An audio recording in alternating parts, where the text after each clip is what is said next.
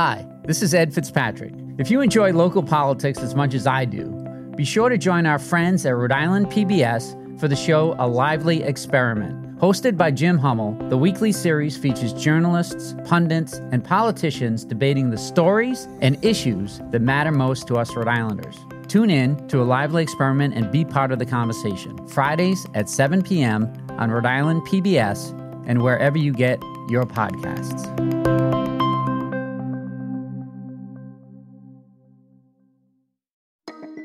From the Boston Globe, this is Rhode Island Report.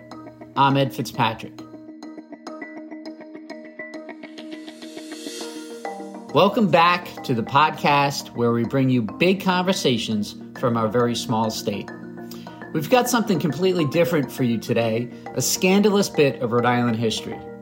More than 100 years ago, the U.S. Navy launched an entrapment operation to root out gay sailors and civilians in Newport. The Navy actually commissioned about a dozen undercover sailors to have sex with members of the gay community. The so-called Newport naval sex scandal of 1919 eventually led to a congressional investigation and almost took down FDR's dreams of running for president.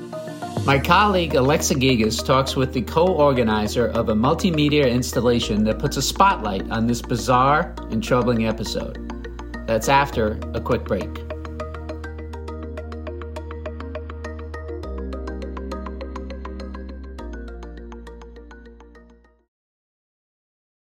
When you want to go beyond the headlines, let me recommend Rhode Island PBS Weekly. Rhode Island PBS Weekly is an award-winning news magazine broadcast that gives you the full story, powered by investigative journalism and narrative storytelling. New episodes of Rhode Island PBS Weekly drop Sundays at 7:30 p.m. on Rhode Island PBS. Watch past episodes at ripbs.org/weekly. That's ripbs.org/weekly.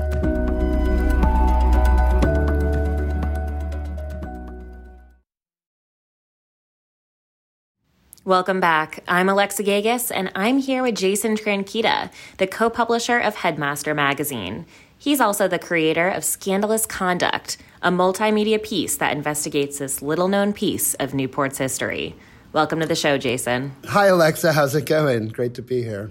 So let's start with the basics of this story. It's 1919, after World War I and near the end of the pandemic. Why was the Navy trying to entrap Newport men who had sex with other men? That's a great question. So about 25,000 men, sailors, return to Newport basically at the same time after the war. So basically it's kind of almost doubling the population of Newport at the time. So it had quite an impact. The naval base didn't even have enough beds for all of the sailors that came back. And then a sort of lively gay culture started to emerge around Washington Square, like around the YMCA and different public spaces there.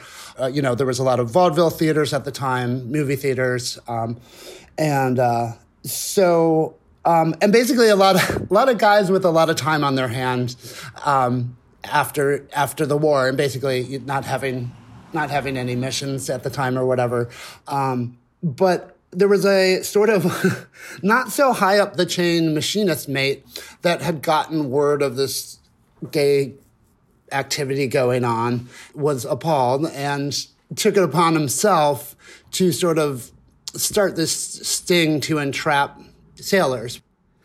His tactic, however, was to enlist actual sailors, and I say it in quotes, good-looking sailors. He got a crew together, basically, to start infiltrating this gay subculture with the goal of entrapping them in some sort of illicit, in their words, illicit activity. So basically, it wasn't a top-down Navy decision to start this sting. It sort of started with an individual and then sort of percolated up the chain of command. And at the time, FDR, who would eventually become president, was the undersecretary of the Navy. How much did he know? Do we know that yet?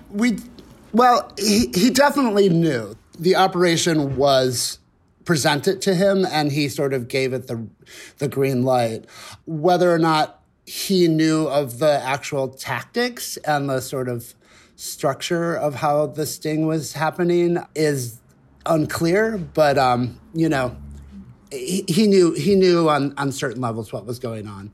Right. And so members of the Navy were entrapping Newport men, other sailors. Can you talk to me about those tactics? What have you uncovered so far? So basically, Arnold had enlisted a group of sailors who were willing to take on this, in quotes, very special mission. They did it in kind of a few different ways, actually. I mean, but because basically the MO of this operation is the way that you entrap someone is you have to catch them in the act. So basically, they had to have sexual activity with these men in order to prove that they were gay and engaging in sexual misconduct, as they called it. A really, warped tactic. So they approached it in a few different ways. Some were one-night stands. Some were like really long, drawn-out relationships that they sort of developed with the people they were trying to trap. There were a lot of dates going on. There was a lot of planning. It was interesting. And the reason we know a lot of this is they would have to report to sort of a secret off-naval site basement with a bunch of typewriters and write up these daily reports. And they would basically write in this very, very strange, formal, yet very graphic way of what they encountered the evening before. So you actually made recordings of some of those reports for your project. Let's listen to one of them. I went to the YMCA about 7:50 p.m., and Duke came around and told me to be in the music room before 8:15. At 8:10, I saw Duke and he went down and sat at the piano. He played for a while, then said he liked me and would do anything in the world to make me happy. He said that he liked me, but I would have to be true to him, and to give all myself only to him, and not to go out with anyone else. He said he wanted me to stay all night with him by next Monday. I asked him where we would go, and he said it was all arranged, not to worry. So after listening to a ton of these recordings, many are very graphic, and this is probably the most tame of them all. Right. But it's also not what I expected. It's almost romantic. The fact that he can only be with me, it almost reminds me of what I used to read in Teen Vogue under the covers of The Flashlight. It's not this whole, these are immoral acts. This is romantic. Right. No, you really nailed it. And that was just a really interesting clip that you chose as well, because it really sort of got at the relationships that they sort of like were fostering with each other. And they're getting pulled into this scheme, but, they're having actual sincere, in my opinion, relationships with these other men. My partner on this project, Matthew Lawrence, and I started reading the reports to each other because I sort of needed to hear them out loud. And also they were really hard to read, so it was really hurting our eyes, so we had to take turns. And so, that's sort of when we were like, we need to hear young men between 18 and 23 read these crazy reports and just sort of hear the... So they really came to life. I think it was the spark that projecting us towards our, like, what the final project's going to be for sure is sort of like bringing these characters to life through these really sort of strange reports. Right. And also it's not just the relationships that surprised me, but it also seemed like the scene in Newport 100 years ago is not what I expected. It talked about drag shows. It talked about the, Army and Navy YMCA where the gay community could hang out. It's just not as repressive as I expected, or was it kind of just hiding in plain sight? I think our opinion is it was a sort of hiding in plain sight. I think that was exactly it. I mean, it sounded like a blast, actually. And, it's a really sad and depressing story, and it's sort of like the outcome of it or whatever. But it was really, I think that's what surprised us as well, of just sort of, like you said, it was hiding in plain sight. I think people knew this was going on. I think a majority of people were probably completely fine with it. We're sort of at the end of the Gilded Age here, but things are starting to get weird. It's the beginning of Prohibition. Right before the war ended, there was a sweep of all the brothels. So it's just like a really, really strange and interesting time and you just sort of also realize, like, wow, Newport is really an island. And still to this day. Still to this day, for sure. So what happened after the end of the operation? These men, were they arrested? What happened to them? Yeah, so from start to finish of the first entrapment scheme, I think that was just about a month or so. And then there was a roundup, basically over a course of a few days. And if I'm sure you listen to the rest of the recordings, it gets kind of really tragic. And there's people talking about suicide and like hiding all their their drag paraphernalia, and because they're going to get busted, and they're hearing about other people getting rounded up. And this is all Navy men get rounded up and basically chucked on a decommissioned ship in Newport Harbor. They were kind of put there without really, it seemed, from the research we did, it seems like without a real solid game plan. There was no due process happening or anything resembling it. And I kind of feel like they were just kind of like, okay, we did this, now what? So no court proceedings, no trials, nothing like that? Nothing in the immediate, no. So, but, then you have these young men who, sooner or later, their parents are going to start looking for them. And they're from all over the country, right? So there was some parents that kept writing the Navy and trying to contact the Navy, and they were sort of denying what was going on and really not giving them much information. There was one family that then started a letter-writing campaign to a senator, a Rhode Island senator, who was able to sort of get to the bottom of what was going on. So from there, then actually some trials started. One of the operators is the first person to be on the stand, and like within a matter of minutes has completely blown the lid off of this crazy entrapment scheme and its like dubious tactics. Right. As a reporter, if this happened today, it would be all over the Boston Globe. Yeah. But was any exactly was any journalist uncovering it at the time? Yeah, absolutely. And as we sort of started our research, the more this crazy story just unfolded, and weirder characters and events started to sort of come to light. So one of them actually is John R. Ratham, who was the editor of the Providence Journal at the time. So he gets wind of the story, and he is at all the court proceedings, and he's the one that pretty much turns it into a national scandal. He had worked for the AP, so is really tapped in and had a lot of connections in the AP.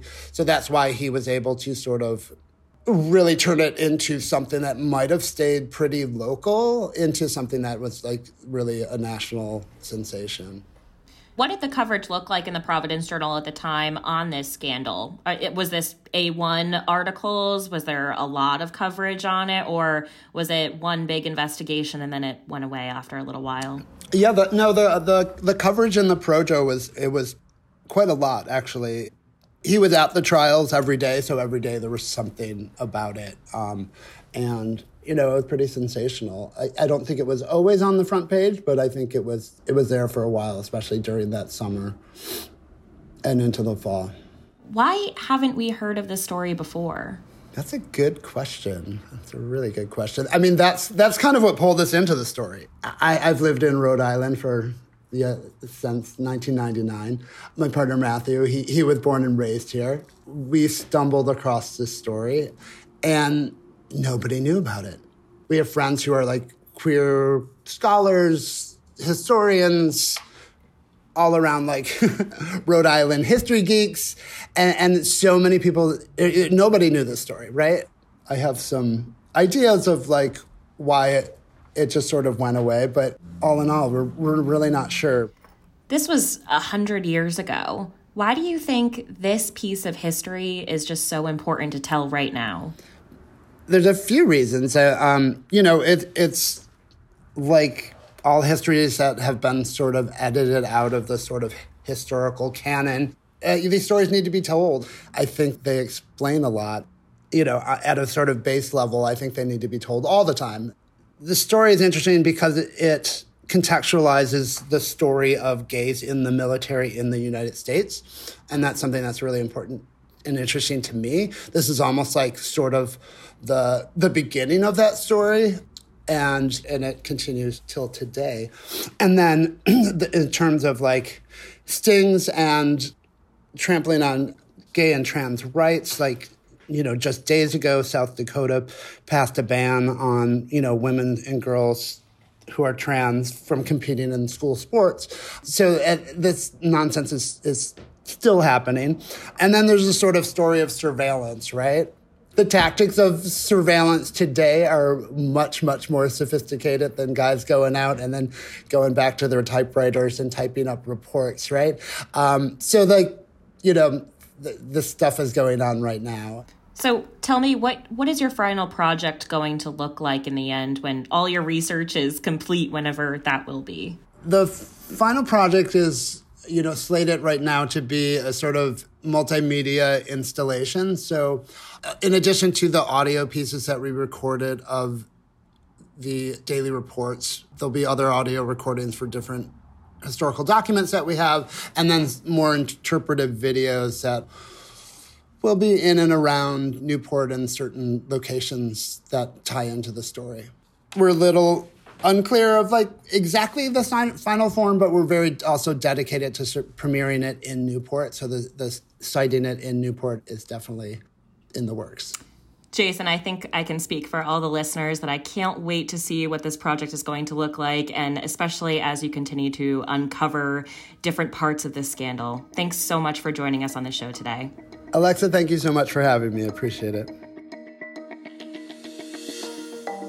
Thanks to Alexa Gagas for that interview. To learn more about the Scandalous Conduct Project, read her Q&A with Jason and his partner Matthew Lawrence in this week's Ocean State Innovators column. Here are some more stories to check out this week in Globe, Rhode Island. I have a story about how former House Speaker Nick Mattiello is just the latest former lawmaker to line up a lucrative State House lobbying gig, trying to exert influence over his former colleagues. Advocates are accusing the Catholic Diocese and Bishop Thomas Tobin of covering up child sex abuse after a Smithfield priest was placed on administrative leave last week. Brian Amaral reports that this isn't the first time the pastor of St. Philip Parish was accused of improper behavior with a minor. For these stories and more, go to globe.com/Rhode Island. That's globe.com/Rhode Island. As we interview all the candidates for governor this year, we want your questions. What would you ask them? Email your ideas to rinews@globe.com. You might hear your question on the podcast. Rhode Island Report is a production of the Boston Globe. Today's episode was produced by Megan Hall, Carlos Munoz, and Scott Hellman. Audio mixing and mastering by Marissa Ewing of Hemlock Creek Productions. Our music is from APM. I'm Ed Fitzpatrick. See you next week.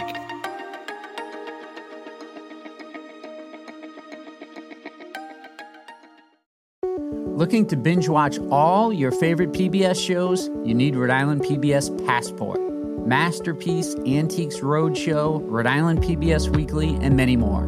Watch them all, anytime, and from any streaming device. Learn more about this member benefit at ripbs.org/passport. That's ripbs.org/passport.